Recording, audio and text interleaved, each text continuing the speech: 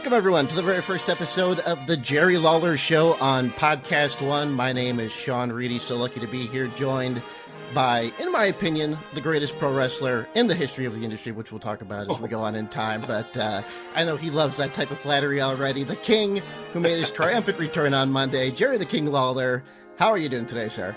I'm doing great, Sean, and I guess you had to go ahead and get it out of the way. The reason that you're doing this podcast with me is because you are probably the only guy in the world that thinks I'm the greatest. Well, how'd you say it? The greatest wrestler in what, ever or what? Doesn't Vince McMahon think that? Oh, no. I'm certain that's not the case. Wasn't that in your book that there was maybe the most talented?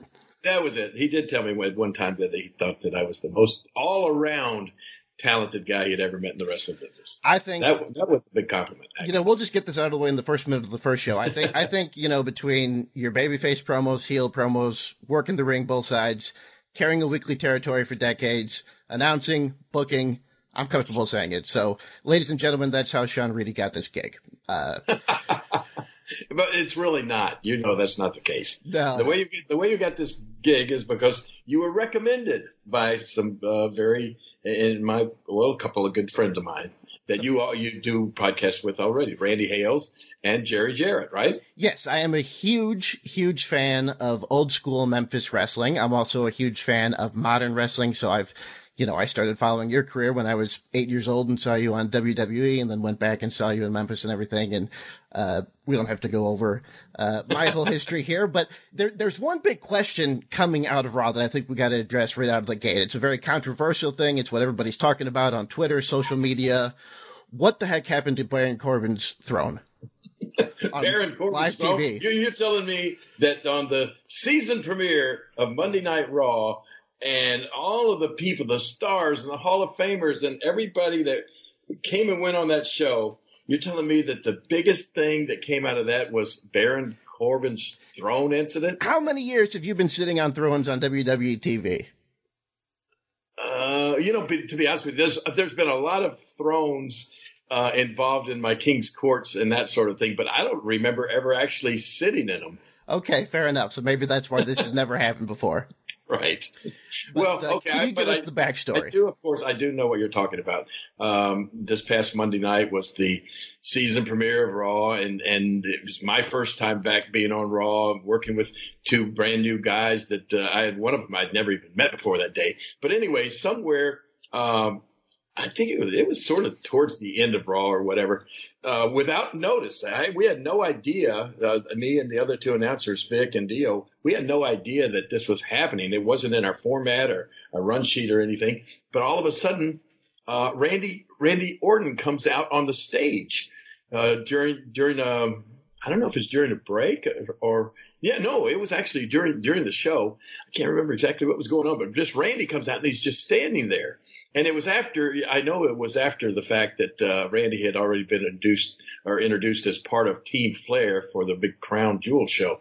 And so then Randy comes out and he's just standing there. And I guess it was because Seth Rollins was in the ring.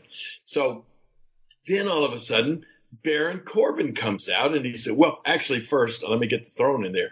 As Randy's standing there, from behind us, a lot of stuff goes on behind us when we're at the Raw announce table, because we're kind of up high and literally this is an issue that we're going to have to deal with, sort of, because literally within maybe for our chairs, we have maybe 20 inches behind. If you just pull your chair back or slide your chair back and just so you can stand up at the desk, there's the edge of the platform or the floor. And if you go back over that, you're going to fall like maybe 8 feet down to the ground. So anyway, like I said, a lot of stuff goes on back there. Whenever we have to do an on camera and the camera's going to, show us, some guy reaches up we can't even see him. Some guy reaches up from the floor down there. He grabs our chairs and puts them down onto the floor. And we have to stand up and turn around and face the camera so that the crowd and the ring and everything is behind us. So as I said, once again, a lot of stuff goes on back there behind us. So all of a sudden, Randy's standing up there on the stage And I can see this commotion, and these guys behind us are lifting the throne, the king's throne, up from that back floor and setting it up on the stage right beside me. I mean, literally, I could put my hand out and touch the throne, and I'm thinking, what is this about? But at the same time, we're trying to call what's going on in the ring. So I'm thinking, are they putting this up there for me or what? And then suddenly I see Baron Corbin comes out of the entranceway. And he comes over by Randy, and they stand there and look or, make like they're talking or something for a minute. And then Baron Corbin comes over and sits down in the throne. I mean, literally right beside me. And so he wasn't in the throne for more than 15 or 20 seconds. And all of a sudden, the throne collapses. It just breaks down into like 10 or 15 pieces, right? And of course, in 2019, it's captured via cell phone and shared via Twitter and all of social media. Yeah, so I saw it out of the corner of my eye, and then I looked over, and I realized the throne's just lying there in shambles on the floor, and Baron Corbin's he didn't go all the way down. He caught himself before he went down to the floor, but he's standing there and looking down at the throne, and he looks up at me, and I just start snickering. I look over at Randy, and Randy's bent over, and he's just, he's guffawing there. He's just dying laughing. And, but then I look back at the monitor, and I realized it didn't show, like you said, it didn't show on camera. It didn't show on the TV, but everybody up in the crowd saw it, and everybody a lot of people got a shot of it on their cameras, because I've seen it. Like you said, it did go viral, but no, I had nothing to do with that. I didn't know it was going to happen, but it was a pretty funny thing. And somebody, Panini, she sent, one of my big fans from in Thailand. She sent a tweet out showing the incident as it happened, and she said, "This is retribution for him stealing your throne." That was the same throne that I had used in a lot of the king's courts. Maybe you're not meant to have a king sitting in a throne that close to the real king. It's just karma. That's right. I think so. So that's just a joke, everybody. Obviously, that's not the big news of the week. This is arguably the biggest week in pro wrestling in about 18 years. We are recording this on Tuesday due to some scheduling things, so we are not able to talk about the big NXT AEW Wednesday Night War, and then obviously this will be going up before the big Friday Night SmackDown. But thanks for joining us. You can follow us on Twitter at Lawler Show. You can follow Jerry at Jerry Lawler, and I don't know, we're just going to have fun with this. This show's kind of you're right about following me at Jerry Lawler, because it's amazing. Me and Vic Jacobs and Dio Maddin, I just know everything. The world is at your fingertips on your phone with social media. I mean, here are the three of us out there doing live broadcast Monday Night Raw, and every one of us has our phone sitting there, and every one of us during commercial breaks are looking down and looking back and seeing. I mean, it's like instant gratification, or it's instant feedback, because I can't tell you how many tweets that I got right during the show. It's like people think I guess they're right, because we do really look during the commercial breaks. But it's like, people are thinking that they're going to get in touch with us while this broadcast is going on. And in essence, they really do, because we look at these things during the commercial breaks, and the Twitter universe for WWE is strong, and it's out there, man, in full force. See, I'd be terrified to do that during a show, just because people on Twitter, some of them are not the nicest people. Oh no, you're right about that. There's a few, and there was a lot of that before, when the news came out that I was going to be back on Raw. There was quite a bit of I don't know how you want to, I say negative tweets about, people that didn't think it was a good idea, didn't want me back on the air and everything. But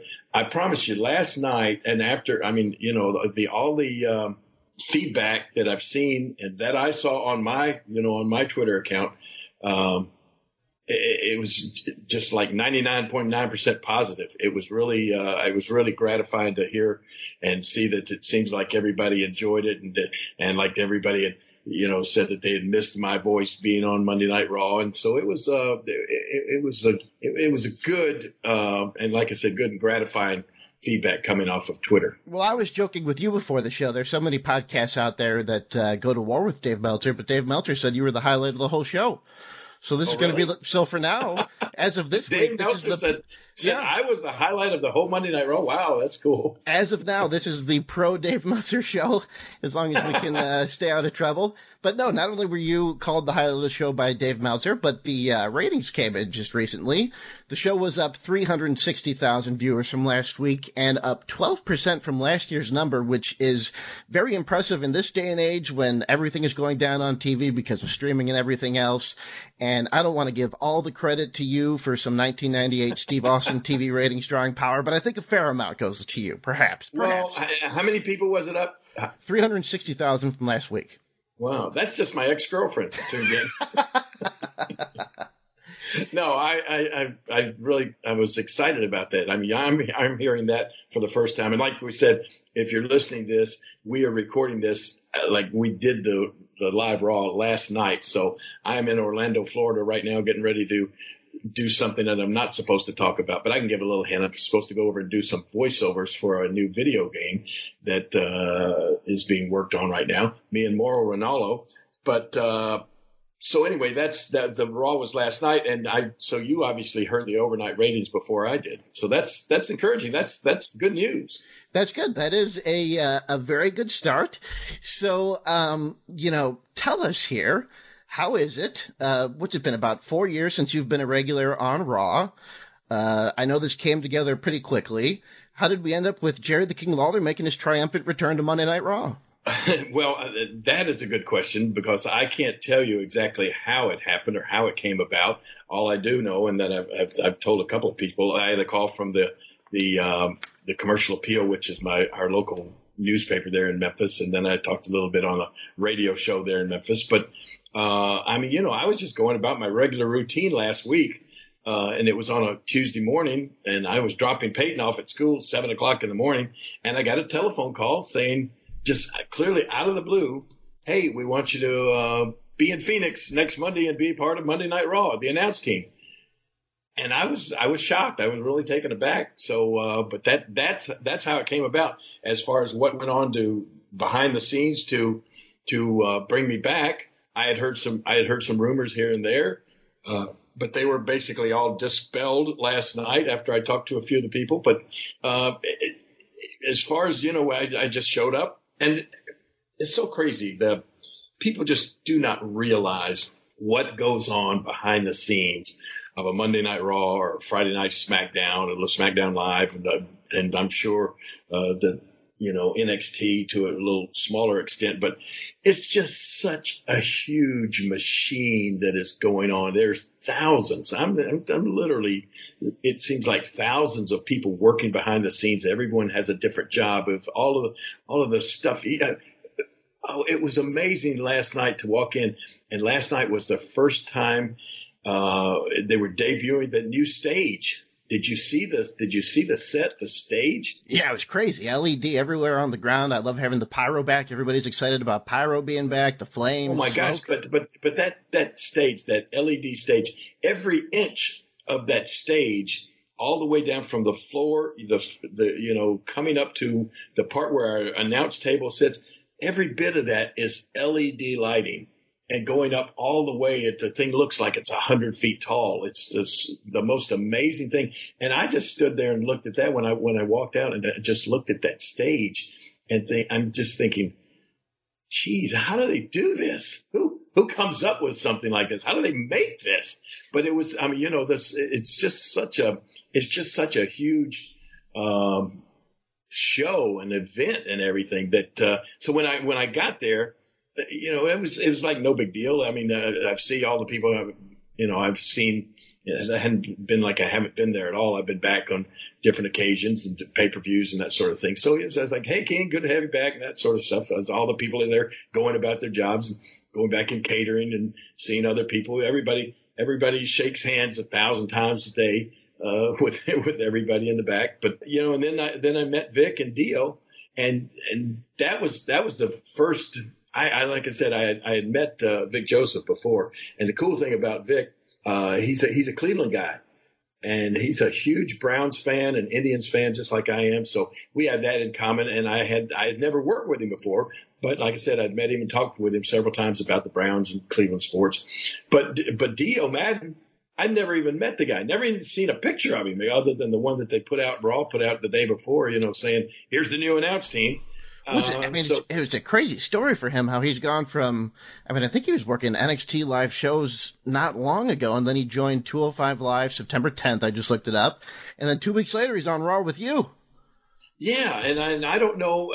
I know that as soon as we went out and we sat down at the table, at the announce table, getting ready to start the show, somebody, I guess one of the cameramen came by and said, so are you gonna, and asked Dio, he said, are you going to wrestle anymore? Are you done wrestling? And he just kind of looked up and he said, I really don't know.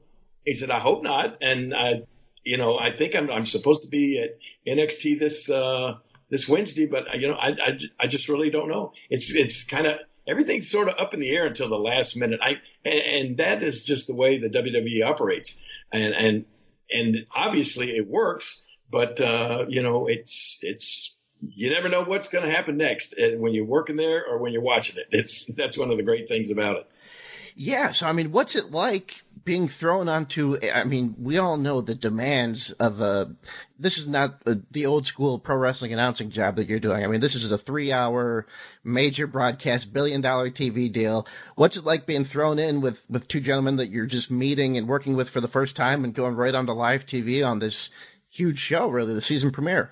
Well, I just always, and I'm speaking for myself because I knew, I just kind of take it in stride. I never really, I've told this story before, but I never got into this business thinking for 1 minute about being a broadcaster or an announcer on a show. I got into this business to be a wrestler, and that's what I've always loved doing. And I've told this many times to a lot of people, and they have a hard time believing it, but I'm not crazy about being a commentator. It's not, at least to me, it's not fun. It's a lot of pressure. It's a lot of preparation. It's a lot of. Is it a different pressure from being a main event wrestler? Oh yes, absolutely. The difference in that is I feel so confident when I'm in the ring as a wrestler that I don't know if that comes from doing it for so long or whatever, almost 49 years or I just feel self-confident about knowing what to do, when to do it. And I never go into a match thinking, oh my gosh, I may screw this up. This could all go south here. And whether it's my fault or somebody else's fault or whatever, I've never thought that going into a wrestling match. But I do think that when I sit down at the announce table on Monday Night Raw, you worry. There's just a whole lot depending on you. And it's a lot more than just sitting there and trying to, think of funny one-liners or something. It's a lot more than that.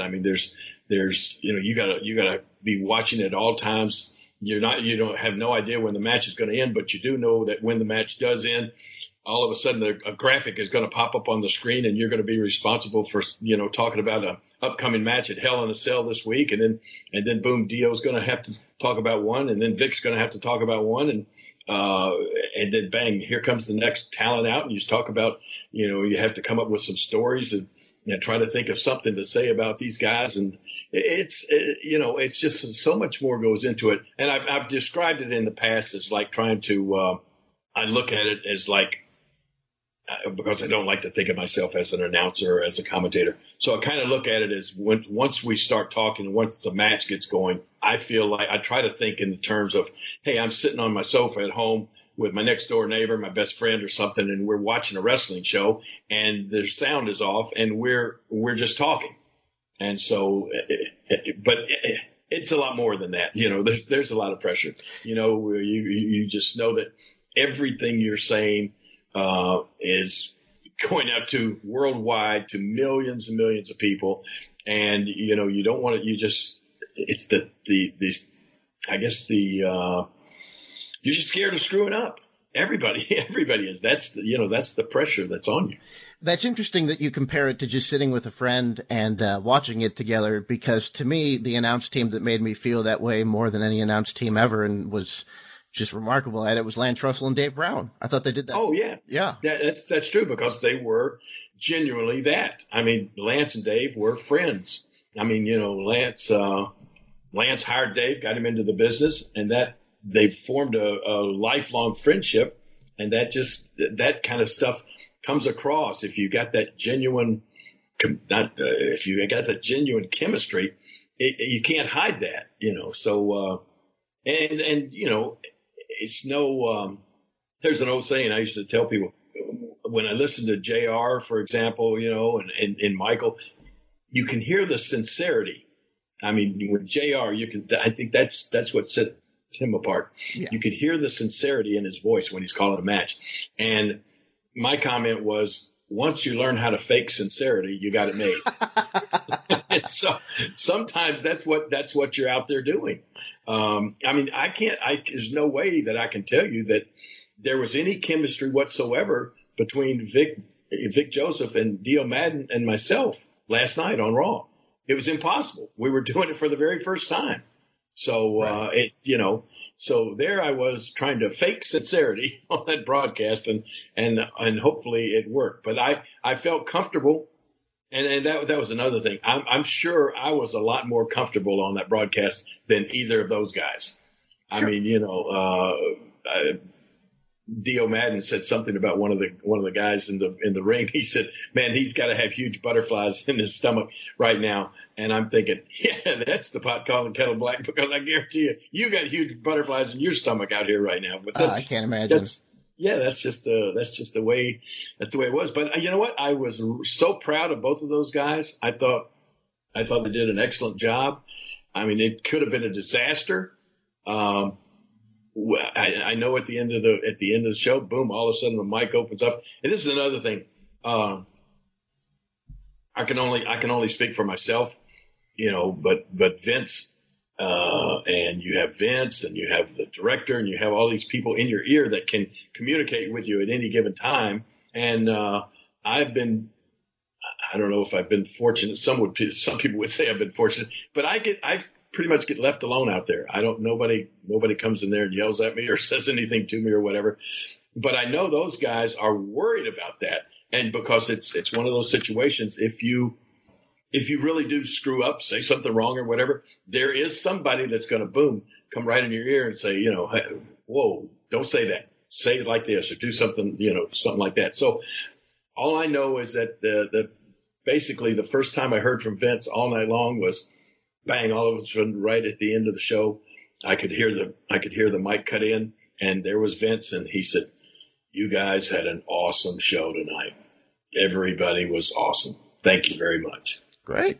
Yeah. So that was like a big weight off, the shoulders right there, I thought you sounded totally natural, but was it hard, going back into a 3-hour show after being away from announcing for a few years, or was it something you just hopped right back into?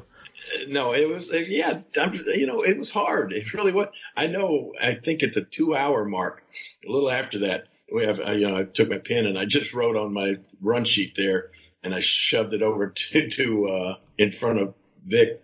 I just wrote, "This is long." I wrote LOOOONG. And he just looked down and he just shook his head. Yes. Because 3 hours is a long time to sit out there and be under that pressure of, you're expected to be entertaining every minute of that 3 hours. So, well, I hope you guys are getting paid extra over the SmackDown guys slacking with the 2 hours. But, before we get into Raw, I know there's a couple of notable things. I never thought about that. We should get an extra hour of pay, shouldn't we? Absolutely.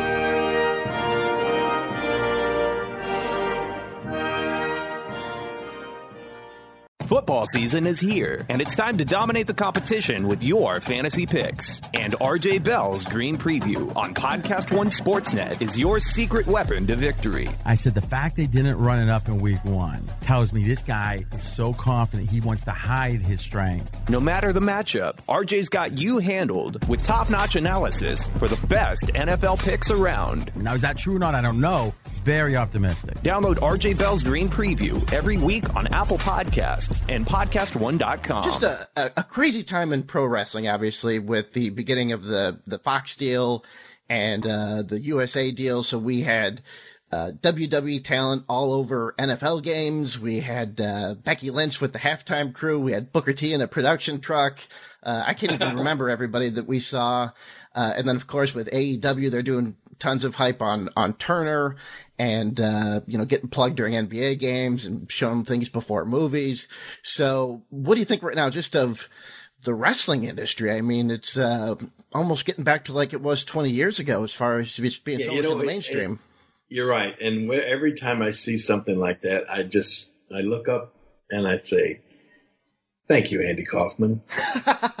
Really interesting. I really do. I just think that there was a time that this would have never happened.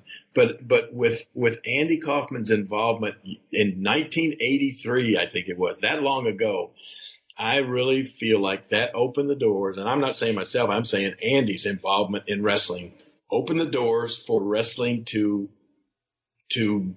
get to where it is today, as far as being Hollywood, as far as being mainstream in media, like it is.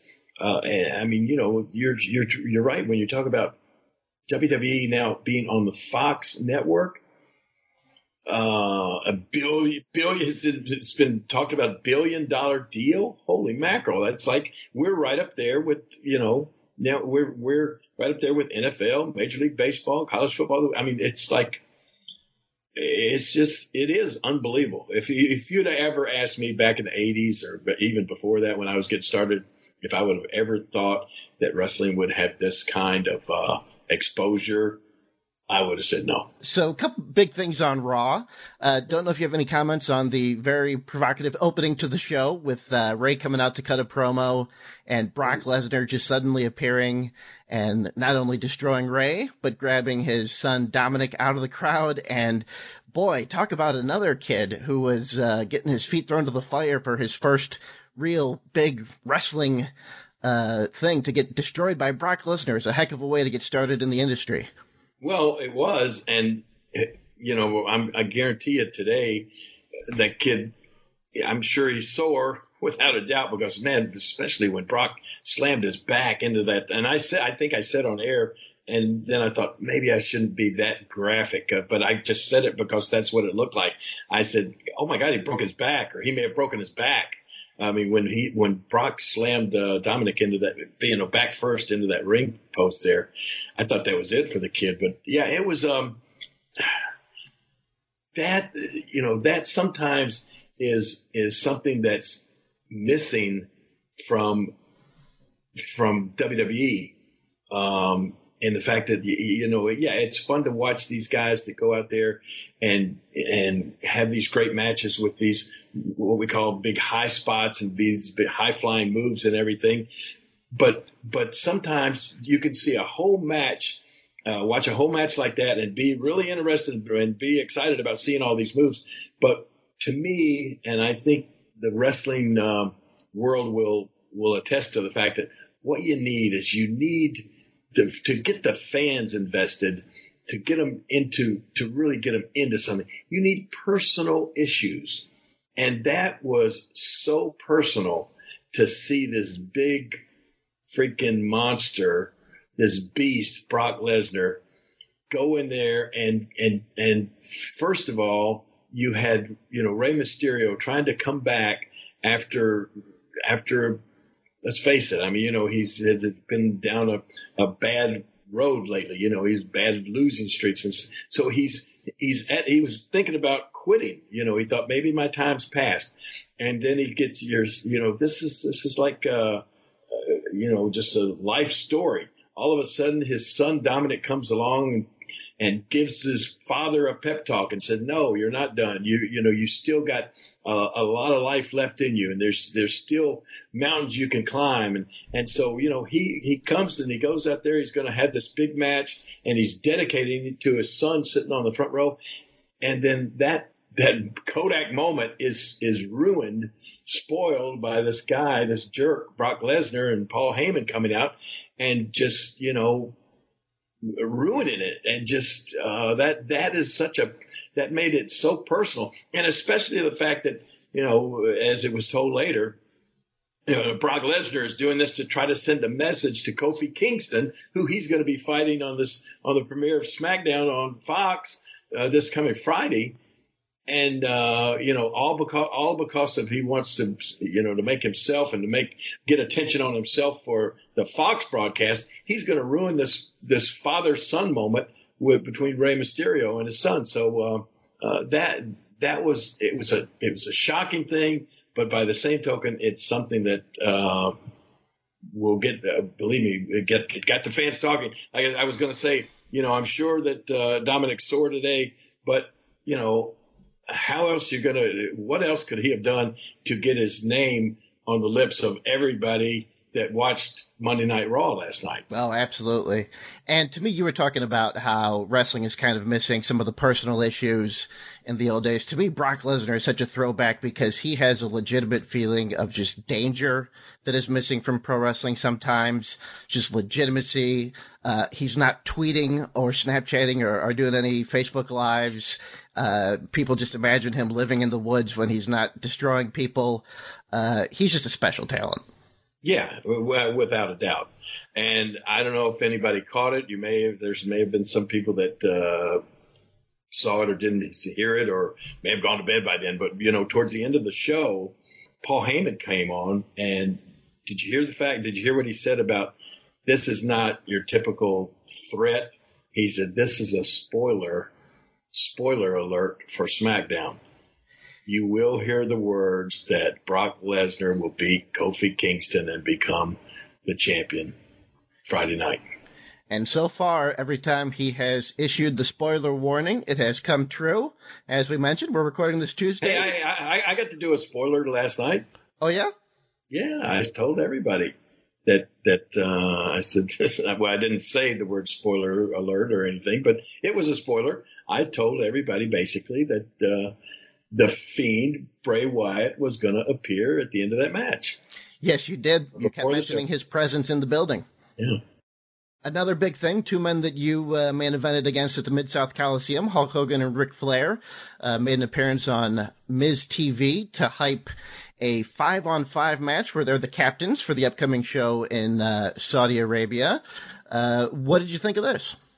I thought it was great. I loved it. I loved seeing Ric Flair face off with Hulk Hogan, and I love hearing Hulk say, brother, you want one more shot at these 24-inch pythons? I thought that was all great. I thought it was it was a classic buildup. I think that even I thought, are these two guys are we going to see another match between these two Hall of Famers? But then, we're going to get the next best thing. It's going to be Team Flair and Team Hogan, and we're going to find out in the next few weeks who are going to be all the guys on those teams, and that should make for a very interesting show. When Hogan approached Flair, when they were cutting promos on each other, you could see everybody in the building come to their feet after all this time. Absolutely. So it was great. That was great. And then we had a controversial ending. I'm not sure what was hotter, the flames that you had to endure from Seth Rollins' entrance or the Lashley Lana kiss, quite the reveal at the end. Like you were mentioning, personal issues, Memphis-style stuff. This was something that got a lot of attention. It's going to get a lot, and I think there's going to be a lot of people watching next week to see what happens. Yeah, I'll be one of them because you're right. That hey, I called my fiance after the show, and after all the stuff that went on, what do you think the first thing that she talked about? The kiss. Yes, absolutely, of course. Yeah, and and everybody looks at it a different way. I mean, I said the way I was looking at it. I was screaming it out. I said, Bobby Lashley is kissing Rusev's wife right in front of Rusev. And I don't know. I talked with some guys backstage how Rusev could stand there. But you know what? I did look back on it, and half the time he just stood there and closed his eyes. But how you could stand and not jump out of that ring and the restraint that he showed, but I don't know. I don't know how he did it. But that just it just feeds into, you want to find out what's really going on. I mean, did he not go after Lashley because was he blaming Lashley at that point, or was he blaming Lana? Would it have been, I mean, has their marriage deteriorated so much that it would have been futile to even go back there? I mean, was she actually coming out and doing that to get back at him for something? Who knows? It's just a classic. It's kind of something that it was like we're seeing something that we definitely shouldn't be seeing. But we're gonna get to see how it all unfolds, I'm sure, in the future. Yeah, I saw some complaints about it online. If you look at WWE YouTube views, the Hogan Flair thing has about 900,000 views. The Lashley Lana thing is at 2.1 million. So, I mean, it kind of shows you what people gravitate to. And it's not like there wasn't great wrestling in the show. You had Cedric versus AJ. You had Ziggler and Roode against Heavy Machinery. You had Ricochet and Cesaro. So, to me, I mean, it was a healthy mix of there was some great wrestling up and down the show, but then the sports entertainment. Yeah. Absolutely. And I think you had mentioned you wanted to make a comment on Heavy Machinery. Maybe they won you over a little bit. You had a line that was being used on Twitter about how marriages in the wrestling industry work out as well as Otis. Work out as much as Otis. Yes, I'm sorry. And that's not very often. Yeah, right. But I think that my favorite line, or at least the line about Otis that seemed to get as much or the most attention on Twitter was, I said, I was back in catering and I saw Otis eat a minute steak in 12 seconds. So, but no, those guys, I love them because from my point, they are endless. There's endless material there with those two guys, especially Otis with that physique and that those gyrations and those moves. I mean, of course, when I saw it, I'm thinking the worm, but I guess now he calls it the caterpillar because I guess a caterpillar's bigger than a worm. But yeah, there's so much stuff with those guys. They have seem to have so much personality and that look and all that kind of stuff. I hope they're on every Raw for a long time now, because I can bring out some great one-liners about those guys. Oh, I can't wait to hear what you have on Otis. I'm sure you're just going to have your mind racing during the week. And you did a nice job in that match mentioning Ziggler being from Cleveland trying to collect a win like the Cleveland Browns. Exactly. I had to get to well, I gotta be honest with you. Vic Joseph said, how many times how many Cleveland mentions can we get in? How many Browns plugs can we get in? And I'm thinking, because some of the powers that be, especially on that particular night, were big Baltimore Ravens fans. So we knew that we didn't want to rub that in anybody's face there behind the scenes. So I told him, I said, we probably should not mention Cleveland on the show, but it just worked out. I thought about it. And the reason I did was because it was so funny. Like right before that match, I had checked, I had looked down at the Twitter account, and I got actually this came in by text on my phone. I got a text message from Brad Melland saying, King, you're sounding great. He's the equipment manager for the Browns. And so that was on my mind. And then when Dolph was in the ring, that was my chance. I said, here's my chance. And as soon as I said that, I got the thumbs up from Vic. So yeah, he had been wanting to get in a plug for the Browns. And speaking of the Browns, how awesome were they this past week to go down to Baltimore and beat the Ravens? Oh, it was so wonderful. What's better than that? The team that stole the original Cleveland team from you to go and spank them? Right there during the game, they threw up a big picture of a smiling Art Modell along with Ozzie Newsome, right after they had gone, right after they had taken the team to Baltimore. And I remember it was like 3 years that Cleveland didn't even have a team. But you know what? I will say, I mean, I knew Art Modell. I had him on my TV show several different times over the years. And a lot of people just don't really know what the true story of that was. He was going to either have to move the team or sell the team. I mean, they had an old antiquated stadium, and the Cleveland people, the voters would not vote in. They would not give them the money to build a new stadium. And it was, it was in the time where all of these big new stadiums were being built left and right with all these skyboxes and everything. And the old Cleveland Browns stadium, even though it would seat 80,000 people, it was not up to date. And so he was faced with that alternative, and they wouldn't build him a new stadium. So he moved the team. But the one good thing that he did do was he left the name to the city of Cleveland, the Browns. And I mean, because, I look out here now and I see, late yesterday we were in Phoenix, and there's the Arizona Cardinals, which, used to be the St. Louis Cardinals. And these teams move around and they take the name with them, Indianapolis Colts.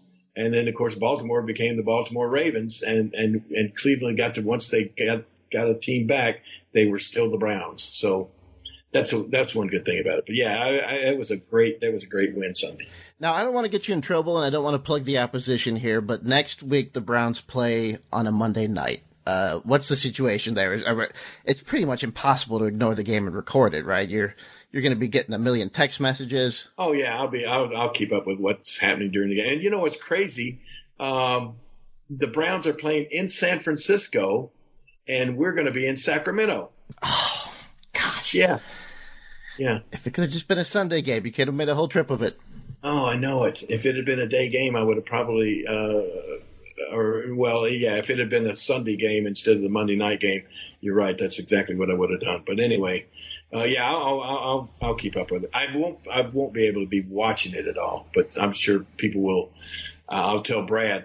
I'll tell Brad to text me every few minutes if there's any score difference, And then the other main thing on Raw, the main event of the Hell in the Cell pay-per-view, is the Fiend Bray Wyatt, who has really caught fire with the company, just really over right now. I think had something to do with that ratings bump, facing Seth Rollins for the Universal title in the Hell in the Cell Sunday. And I'm interested on your perspective on this persona, not just because you have had a personal interaction with him on TV, but also just because of your history of loving, movie monsters, and, you can talk about the Tom Savini connection, just things like that. Your opinion on Bray. Well, of course I gotta weigh my opinion now, because I've been one of the Hall of Famers that got attacked by the Fiend, Bray Wyatt, and that was not fun at all, for real. I can tell you this: the guy needs to trim his fingernails, and he needs to wash that glove that he wears as well. But yeah, the character has really caught on, and I got to tell you, last night in watching the Funhouse. And poor Ramblin' Rabbit, that was his name? I guess he's history. I guess. And that it was so funny that it reminded me of a little scene from the movie The Jerk, where Steve Martin had become a millionaire, and he had this man and wife who were now his maids, and a servant and maid. And I don't know, something happened where the woman was like, I don't know, she made some kind of early withdrawal from a bank account of hers, and all of a sudden she was seen out in the backyard in front of a firing squad, and her husband was looking out the window, and you see the firing squad goes 3, 2, 1, bang, and they shoot her, boom, and she's like shot, and the husband looks and just kind of drops his head, and then he turns to Steve Martin and says, "Well, one can't grieve forever. Can I get you a drink, sir?" And so that was almost what happened with Bray Wyatt last night. He said, "Poor little Ramblin' Rabbit." He said, "He's gone." Oh well. And I was just thinking, one can't grieve forever, so let's move on. But anyway, that was like the first time in watching the Funhouse that I really watched it from start to finish. I mean, I'd heard a lot of stories, and I'd seen the puppet characters and everything with it, especially the one I love is the little Vince McMahon head with the devil horns on it and all that. But we saw all of that last night, and I really don't know what to think of the Funhouse. I love the Fiend character. Because I go way back. I've always been a horror movie fan, and love the makeup and the masks like that, like he's wearing. And like I said, I was a guy that, one of the first ones that met Tom Savini at a show in Pittsburgh, and I brought Tom backstage. Tom Savini has been in I don't know how many horror movies and all kind of great movies, and he's probably the greatest horror makeup artist in the world. And he was just there as a fan, and you noticed him, right? He was just there as a fan, and because I mean, you're right. I've been so into reading famous monster magazines my whole life and all this stuff, and I see him sitting on the front row, and I went, Tom Savini? And he said, yeah, you know me? And I said, yeah, come backstage. And so that's how we met. And I've been to his house several times, and his house is like a freaking horror museum. It's the greatest thing in the world. Lives in Pittsburgh. And so, anyway, Tom and I became really good friends, and since taking him backstage, and he got to meet a bunch of the guys and met Triple H. And so over the years, this happened years ago when I first met him, and over the years, Tom's been involved in a lot of things. He made remember that mask of Triple H, sort of like like one of those barbarian masks. Oh yeah. Tom did that, and he's worked on a lot of things, but this, he and his students, he has this makeup school. And he has, I don't know how many students that come and work under Tom, with making all this horror makeup. And so anyway, for the movies. And so anyway, he and some of his students, one in particular, came up with this Bray Wyatt mask. And it's just awesome. I mean, it's such a cool character. But I have a little trouble distinguishing, between from the Funhouse to the Fiend character. But I love the Fiend. It's just a scary thing. And I found the clip from one of my scariest movies that I ever saw in my life when I was a little kid. It was called House on Haunted Hill with Vincent Price. And there's a scene in there where this woman is inside this room, and all of a sudden the lights go out. And then it does lightning flashes, and you see the woman kind of terrified, and then it goes dark again. And then again, the lightning flashes, and standing right behind this woman is the scariest looking old woman with her eyes that look like they're blinded. She has no pupils in her eyes and this white hair. And all of a sudden she just floats past this woman during the line. Then the lightning flashes again and they're gone, So that was sort of what I was envisioning when we did the thing with the Fiend and myself. I'm standing there, and boom, that lighting, the way it was going dark, and then light, boom, to dark, and then all of a sudden the Fiend appears, right there behind me, and that was just a scary looking thing for me, and I'm sure it was for even a lot of the young people that saw that. But gosh, I was scared by the Black Scorpion when I was a kid. This would really freak me out. Yeah, no kidding. So anyway, I thought that was cool, and that's going to be coming up at Hell in a Cell. We heard. I mean, I don't know.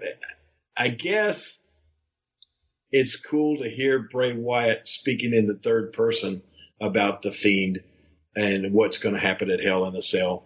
And I got almost two like a double meaning from listening to what he said. He almost was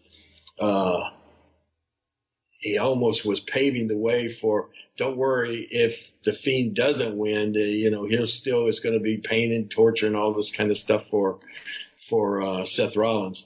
But I don't know. But then he came right back and said that he will, it seemed like he's saying that the Fiend will, at least hurt Seth Rollins' pain and all this kind of stuff. It was cool. I guess it would be difficult for the Fiend himself, as the Fiend Bray Wyatt, to do interviews. I think it's scarier just to hear him laugh and that sort of thing. I'm sure we'll talk a lot about Bray as we go forward with the show and your love of movie monsters. I looked up a Mid-South Coliseum show from August 1989, and there's a result here that says Freddy and Jason beat Wolfman and Frankenstein. Could I assume that you possibly had the book at this point? That would probably be a safe assumption. You're right. I don't know if I've ever told the story. I think I did tell the story at one time, how my fascination with these monster masks came about. I I was probably about 5 or 6 years old. Yeah, but because it was right before we had moved my family up to Cleveland, Ohio, and we moved up there when I was 7.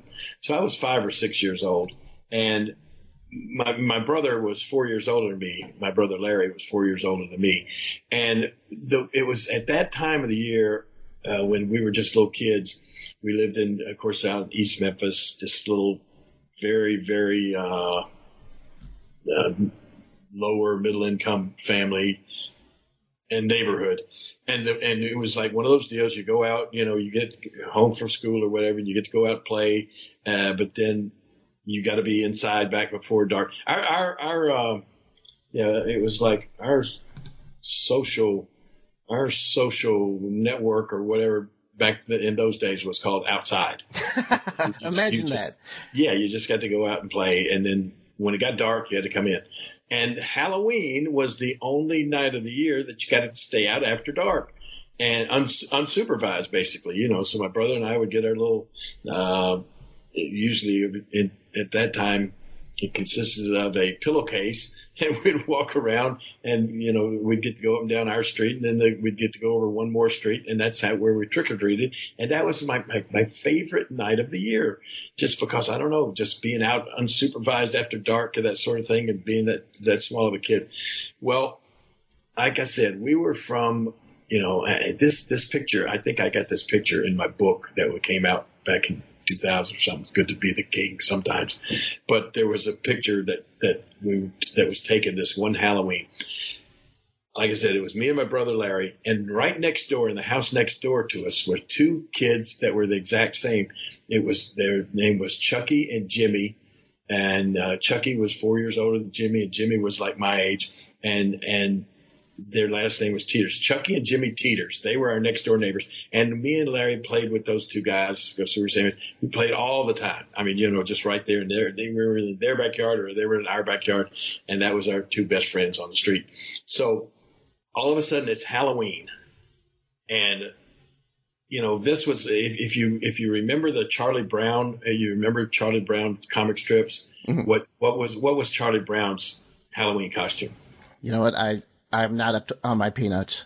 Well, anyway, those kids back then, it was like when you didn't have money to spend on a Halloween costume, almost every kid was a ghost, right? You had the white sheet and you cut the round eye holes out.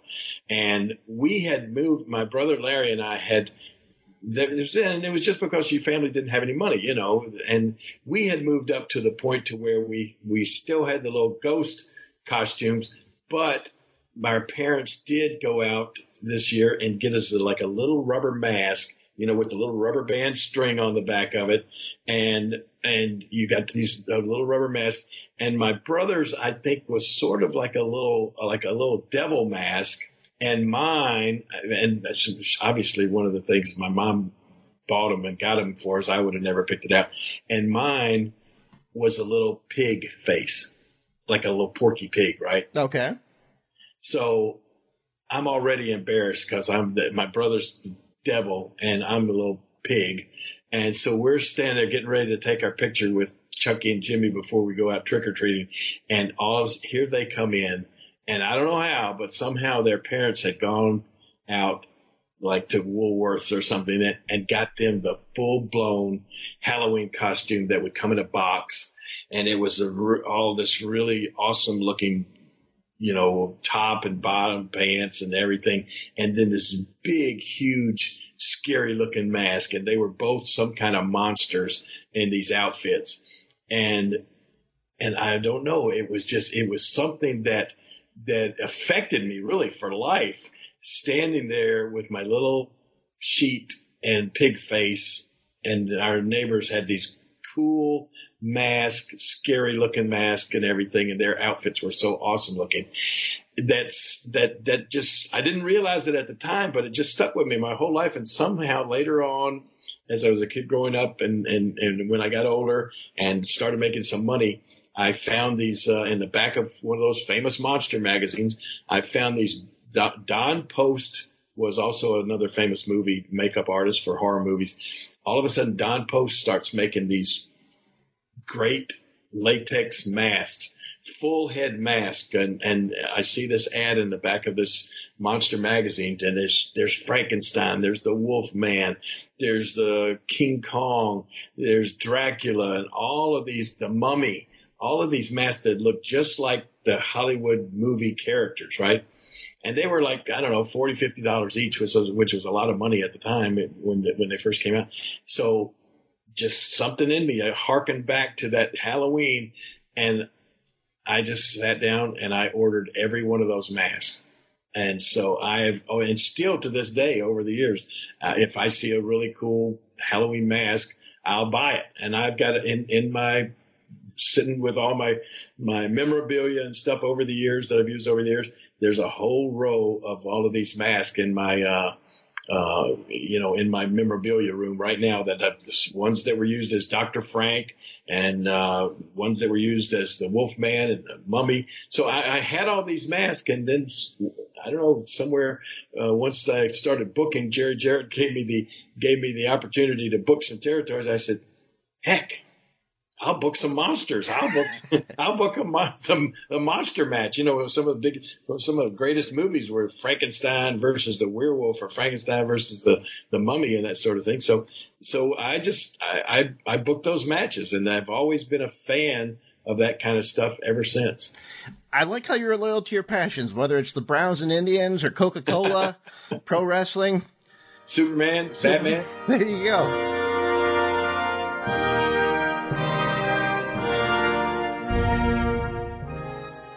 5-Hour Energy is energy on the go. Well, what if you're not going anywhere for a while? Then 5-Hour Energy is for getting stuff done while you're stuck at home, like doing an honest day's work for your boss. Getting rid of old clothes. Oh, my old bell-bottoms. Scouring the grout in your shower. Working out on that old stationary bike. And so much more. Go to the store or order online at shop5hourenergy.com. 5-Hour Energy. Energy for hunkering down. ESPN's Woody Page is putting down the chalkboard and picking up the mic for the Woody Page podcast on Podcast One. You came to me and said, I'm thinking about taking this job with the NFL Network. Yeah. What do you think? And I said, take it, because you can always come back to newspapers. And I can tell you, Jim Sacamano, who was a vice president with the Broncos, I remember going to him, and he looked at me like I was crazy. He's like, you must stay. Drop the chalk and download new episodes of the Woody Page podcast every week on Apple Podcasts and Podcast One. We're going to get to what you're up to in a little bit here. Next week, we'll talk about, the first week of NXT and AEW going head-to-head. We'll be talking about SmackDown on Fox, the premiere there. I know briefly. Finally, The Rock is coming back. Yes, well. The Rock. They're pulling out all the stuff. Stone Cold Steve Austin's going to be there. The Rock. Of course, it's in the show is being broadcast from L.A. Staples Center. So there's no telling how many guest stars are going to be making cameo appearances at the show. I can't wait to see it. And I was scheduled to be there. I still got my travel schedule where I was going to be on SmackDown. I did the very first ever episode. I broadcast the very first ever episode of SmackDown, JR and I. Yeah. And so I was definitely going to be there. But then they decided that now that I'm the host of Monday Night Raw. I'm the host. I'm the official host of the show. I didn't realize you were the official host. I'm the official host of Monday Night Raw.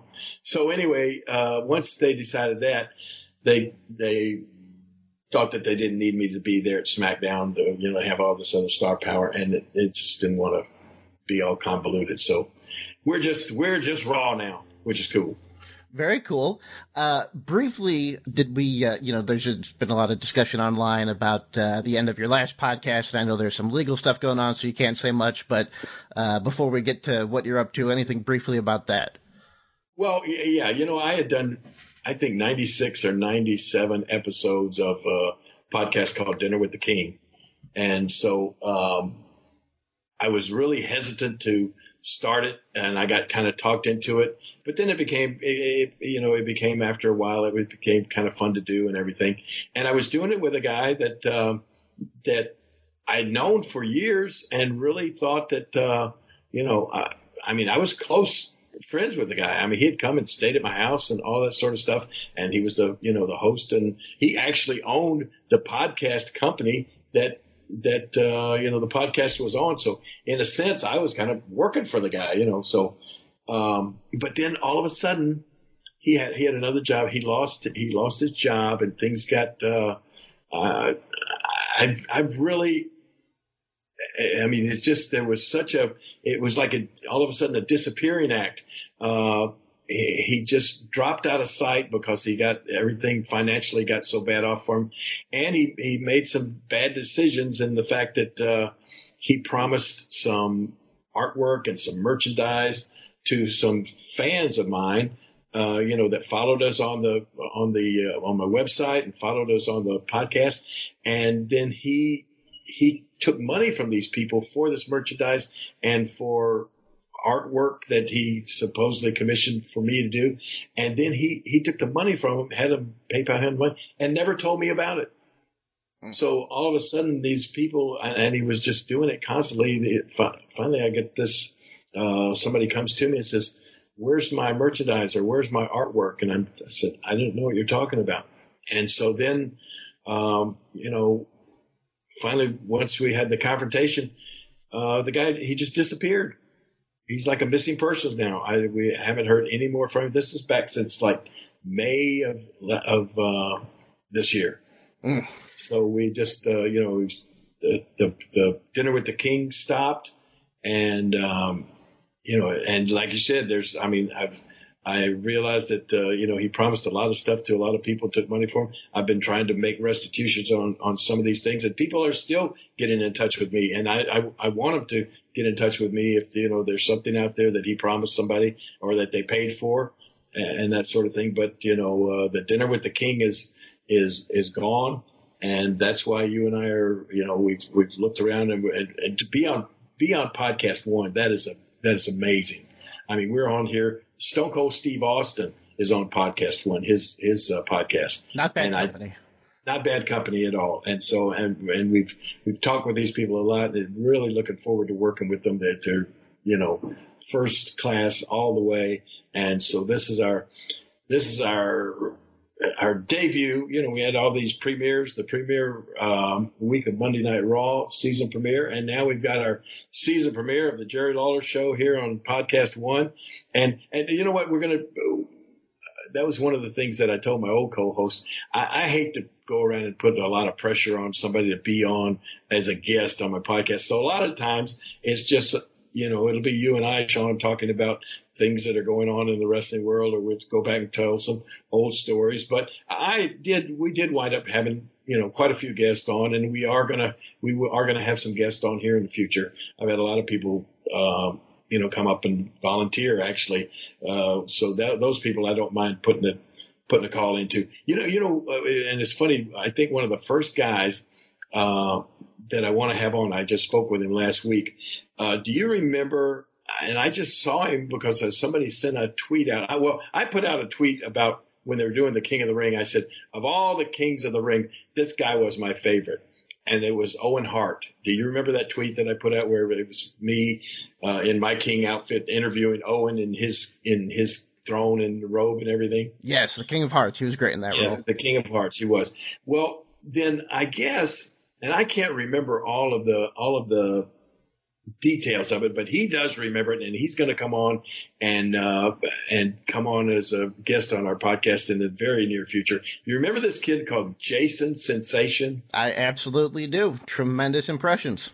Oh my gosh, he was unbelievable, and I had forgotten all about it. And I went back and watched some of his stuff that he did, and apparently it was almost like I brought him in on the show, and then anyway, he got in touch with me just last week, and he wants to come on, and he said, man, I still do over 500 impersonations, and I'm a big fan of that. I'm a big fan of people doing impersonations, and so we're going to have Jason on real soon, and we'll get to hear some more Owen Hart and Bret Hart and Undertaker, and I mean, the guy does 500 different impersonations.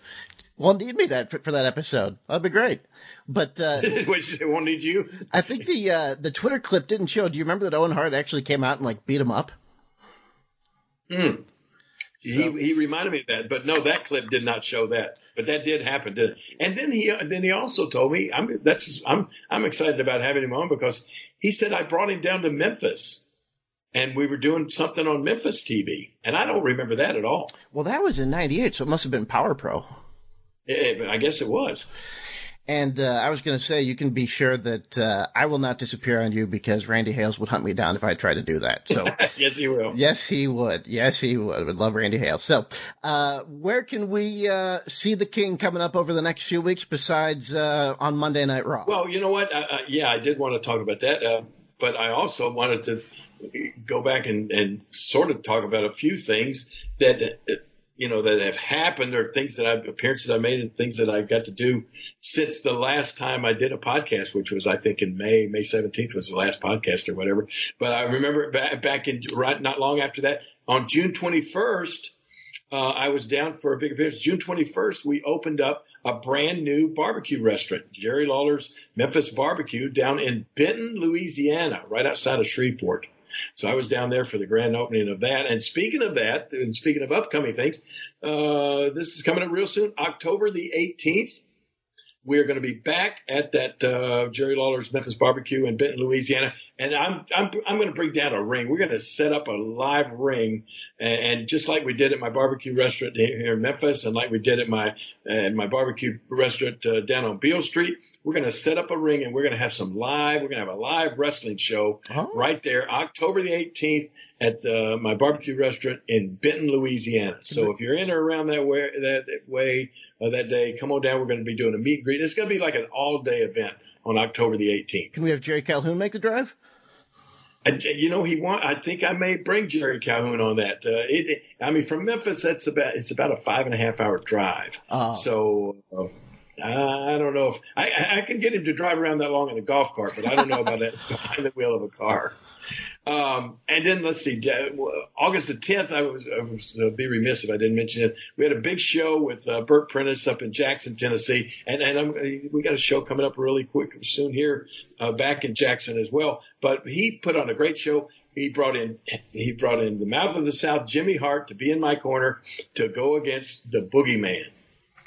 And oh my gosh, it's the biggest crowd that he's drawn yet. So for one of his shows there at the Oman Arena in Jackson, Tennessee, and it was so great because this Lucky Pete Larson, who is kind of a manager up in that area in Burt's wrestling area, and he's been like a thorn in my side. He's always been bringing in people to to try to beat me and that sort of thing. So he brought in Boogeyman for this night, and it was funny. I mean, Lucky Pete comes out there and starts talking to me and brings out Boogeyman. The people are just like in shock. This was such a great entrance. I mean, even there in Jackson, the Boogeyman was such a great entrance. Anyway, this idiot Lucky Pete starts insulting the Boogeyman as he's encouraging him to go beat me up.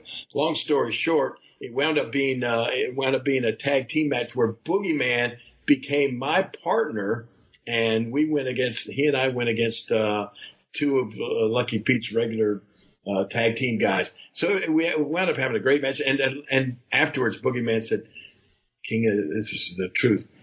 And I think the match went like 18 or 20 minutes. And he said, "King, that's without a doubt. I tell you this from my heart. That's the longest match I've ever been in since I've been in wrestling." I said, "You're kidding me." So I guess his matches are pretty short, but he had the worms and oh my gosh, it was so cool. He started throwing worms out on people in the audience and they were, it was like, he thought he was like throwing fire on them or something, just these night crawlers and everything. Anyway, he stuffed a handful of worms down the throat of Lucky Pete Larson. That was a lot of fun night. I got to do, throwing out the first pitch of some baseball appearances. August the 7th, I was up with the Rochester Red Wings. They had a great game up there, and I was with those people. And then on the 23rd of August, I got to go and visit with the Potomac Nationals, throw out the first pitch there, and sign a bunch of autographs and see people. And what's cool about that? Guess who was on a rehab appearance and played in that game that night that I was there? No idea. Ryan Zimmerman. Oh. Yeah, Ryan Zimmerman, man, this guy's the MVP guy, for the Washington Nationals. And then, you'll remember this, August the 30th, I did that StarCast event up there. And that night, I wrestled in something called GCW. Yes. You know what that is, don't you? Yes, Game Changer Wrestling. They have a lot of buzz right now. Yes, they do. And I wrestled a guy named Mance Warner, and it was crazy. I didn't know anything about this promotion really at all. And all of a sudden we get to this building that looks sort of like a warehouse or whatever. But next thing you know, this place is packed. I mean, there's several thousand people in there, and they're going crazy. And I'm looking out and watching some of these matches. I just glanced through the curtain at one time, and I look, and they got two like 15-foot step ladders in the middle of the ring, and these two guys are wrestling, and all of a sudden this one guy is putting these fluorescent light tubes spread across between these two ladders, and I'm thinking, what in the heck is going on out there? And the people are ooh ah ooh ah, and then I don't know if he was trying to set his opponent up to do some kind of move. Anyway, his foot slipped, the ladder slipped, boom, he fell down between the ladders through those fluorescent light tubes, and they all busted, ripped this poor guy's arm up. I mean, he had to go right to the hospital. His arm, it's no telling how many stitches he had to have. But anyway, after they got the ring all cleaned out, I went out and wrestled Mance Warner, and I didn't realize it. I thought, maybe I better ask this guy, because that was like the first time I'd ever met him. And I said, are you like a fan favorite? He said, oh, yeah, they like me here. I said, oh, well, in that case, I guess I should be a heel. So it was fun. All of a sudden, I walked out I went out first, got this big explosion, big pop. Everybody, hey, it's the King, blah, blah, blah. They were all happy to see me. And then I guess, can I get the microphone for a minute? And within about, I don't know, a minute and a half, I had everybody going from, chanting Jerry, Jerry, Jerry to F you. And well, it was crazy. You dared to forsake the name of my beloved ECW, and the crowd, you went back on the 90s thing, and the crowd turned. Yeah, I told him, I said, this is deja vu for me. I remember going to this crappy arena that looked like this for a place called ECW, and I called it extremely crappy wrestling. And now here I'm for a place called GCW, and I look around and I say, this has got to be god awful crappy wrestling. And so they turned on me instantly. One time I was out in the middle of the ring, or down out of the ring, out on the floor, and we're fighting there, and some idiot takes off his tennis shoe and he hands it to me. He said, hit him with this, King, hit him with this. And I took this smelly tennis shoe, and I looked at it. Now we were right up by the ring, and I just hauled up and I threw it as far as I could throw it to the back of the arena. Right, I threw this guy's shoe back there, and all of a sudden he gives me the double fingers. Right, just immediately after I threw his shoe. First he wants me to hit the guy with the shoe, and then when I threw his shoe, he turned on me immediately. But anyway, Mance and I had what I thought was a really cool, fun match there. I wound up pile driving him through a door. Somehow somebody had a wooden door in the ring. Yeah, I think they're less expensive than tables. So anyway, I pile drive the guy through a wooden door. But GCW was fun. I'll go back there sometime. The bad thing, the matches started at 11 p.m. Yeah, they were doing that, doing it after the StarCast events. Anything left for us to cover on this first episode? I had a good time at Salt Lake City Comic Con. I was there with my buddy Mike Kingston. When was that? That was in September the 5th, 6th, and 7th, I think. Man, Salt Lake City Comic Con, it was the first time I'd ever done that. It was awesome. And Salt Lake City was awesome. I'm thinking about moving there. It's a beautiful, beautiful, clean, beautiful city. And anyway, I met Tom Holland, the guy from Spider-Man. Well, let me tell you how over this Tom Holland guy is.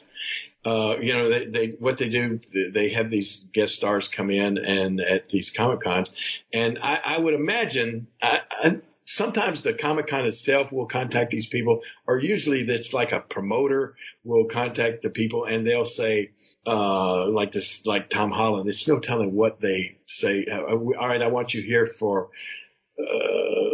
4 hours today on a Saturday and Friday and 4 hours on Saturday. What will you charge me to come there and take pictures and sign autographs? And so then this guy will give them a figure, and and there's no telling what Tom Holland. I would estimate that Tom Holland charged him $100,000 to come there and do the pictures, right?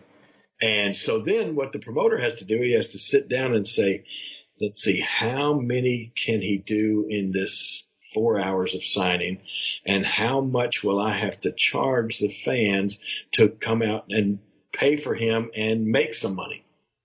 So what it worked out to with Tom Holland, to get your picture made with him and to get his autograph, what do you think it costs? Oh, my gosh. Nowadays, a picture and an autograph, $400. I must have already told you, right? No, yes, it was $400. But Okay. that's outrageous. That's crazy. well, that's the way these Comic-Cons are nowadays. It's insane. Yeah, but I've never heard of it, that kind of money. I remember when Luke Skywalker was there, and he was charging $100.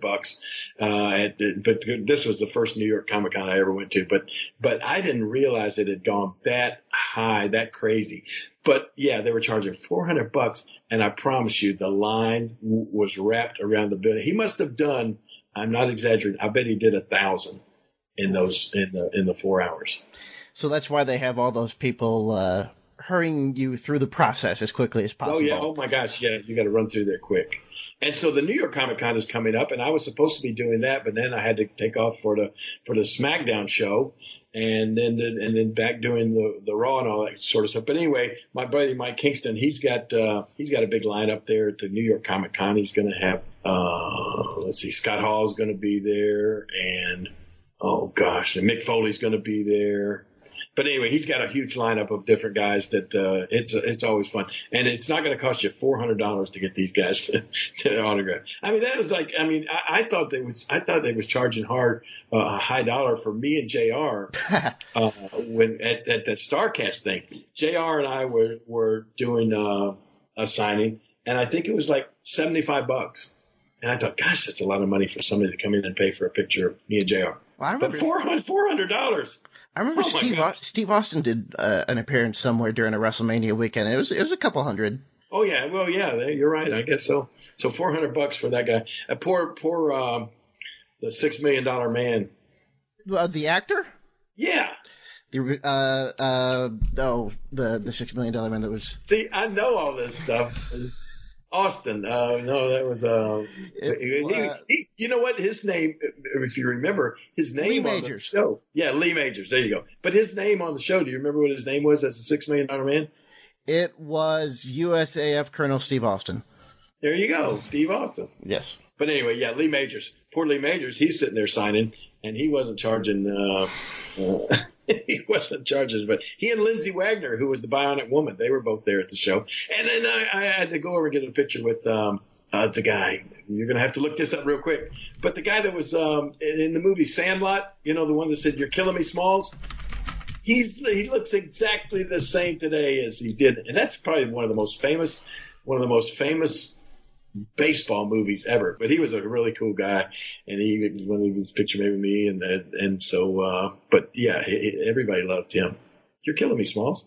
And I hear your fingers. I hear you're just fine trying to type it. Can you imagine being my age and realizing that you graduated from high school without Wikipedia or Google? Hey, I remember teachers telling us we weren't going to be able to carry a calculator with us wherever we went, and they were wrong. That's right. Well, anyway, what else we're going to talk about? I don't know. That's it. Oh, the things I got coming up. Upcoming plugs. Like I said, October the 18th, I'm going to be at the live wrestling at the barbecue restaurant, Jerry Lawler's Memphis Barbecue down in Benton, Louisiana. And then the day after that, the Saturday after that, is the 19th and 20th. That's Saturday and Sunday. We got the Memphis Comic Expo. It's going to be our big Memphis Comic Con out at the Agri Center. I'm going to be out there. Donnie's going to have me out there with my Batmobile. Oh, very nice. So I'm going to have to go up on the price of the Batmobile. If Spider-Man's getting $100,000, I got to really go up on the Batmobile price. Free market. Yeah, and then so that's the 19th and 20th, and then Raw is going to be in Cleveland on October 21st. So I'm sure a lot of the Browns and my buddy Brad Miller will probably come out to the show because it's a bye week for the Browns that week. So October 21st, Cleveland.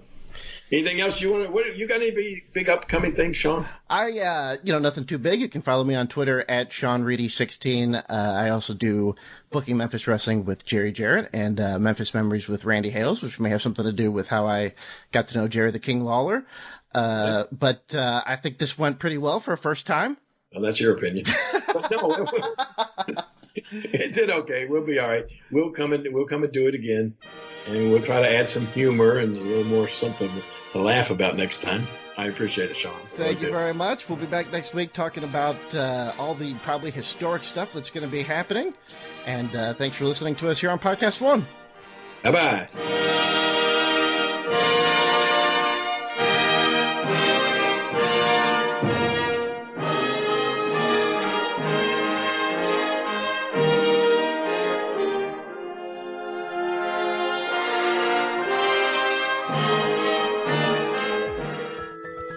Don't miss the Jordan Harbinger Show on Podcast One. You know, like if you're nervous or scared about a situation, instead of being like, nah, there's nothing to be scared about, nothing to be scared about. Oh, shit, there is. This week, Jordan joins former Laker great and Oscar winner Kobe Bryant for an unforgettable conversation that you don't want to miss. You own it, give it a hug, you embrace it, and now what are you going to do about it? Check out the Jordan Harbinger Show every week on Apple Podcasts and Podcast One.